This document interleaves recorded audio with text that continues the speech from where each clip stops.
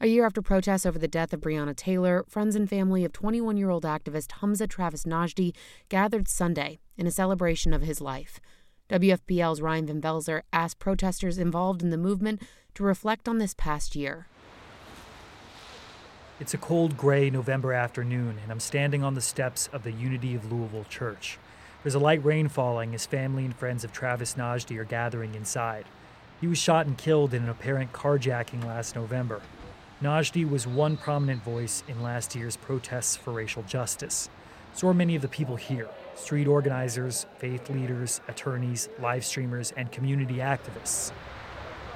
What this group of people did for this entire city was it made us all wake up, right? And we can never forget the work that the people who marched in these streets did. That's Reverend Stachel Bussey. She helped organize this celebration for Nagdy. She also sits on the Louisville Metro Police Civilian Review Board.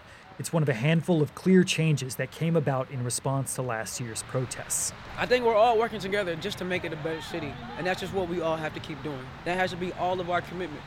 And Ja'Cory Arthur said it best, that everybody in Louisville is responsible for Louisville. Activists see Arthur's election on Metro Council in November of last year as one of the wins of their movement.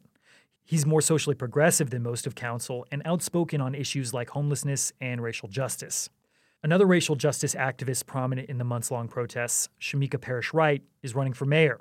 That's something protest organizer Amber Brown says she's looking forward to. I'm very excited about next year and the possibility of getting our first black woman mayor.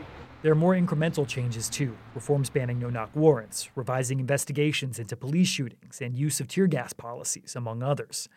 Notably, the U.S. Department of Justice is now investigating LMPD for discriminatory policing. But among activists, there's still a sense of disappointment on policing reform. Metro Council recently approved the largest ever pay increase for LMPD leadership and is still negotiating the contract for rank-and-file officers. Here's local musician Issa Fixit. Again, like I say, for me, it's not more so, them getting more money, because I also, we can all say that the money could be elsewhere, but it's more so there's no, the lack of reform, accountability, transparency, all the things that we're really just asking for. Beyond institutional disappointments, the protests took a physical and emotional toll on everyone involved. The National Guard shot and killed David McAtee in a skirmish in the West End. Photographer Tyler Girth was shot in Jefferson Square Park. 2 police officers were also shot. Law enforcement tear-gassed and pepper-balled peaceful protesters and journalists, including me. More than 1,000 people were arrested. It's not surprising activists are still processing their pain. Here's musician Issa Fixit. But the mental strain that it is when you feel like you at war with the same people that's supposed to protect you, and you feel like your battle cries ain't being heard, and things like that, and everything's just really compromising your well-being as a human citizen. Definitely a mental toll. And there were personal sacrifices along the way. People told me that because of their activism, they're still fighting charges. They've lost their jobs, and their physical and mental health have suffered. Chris Wells is a street organizer who led countless protests and says he's going to trial for blocking traffic, inciting a riot, and disorderly conduct. Everyone there told me that what happened to them was worth it because they believed in the fight for racial justice. Wells says that's what Nagdy believed too. That's why we keep going. And that's the motto. The late, great Travis Nagdy, my little protege. Dozens came out to the memorial for Nagdy on Sunday.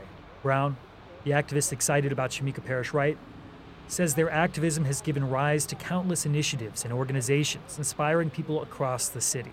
I mean, that's the biggest takeaway, is that we're not done. We're not going anywhere. We're still going to be here.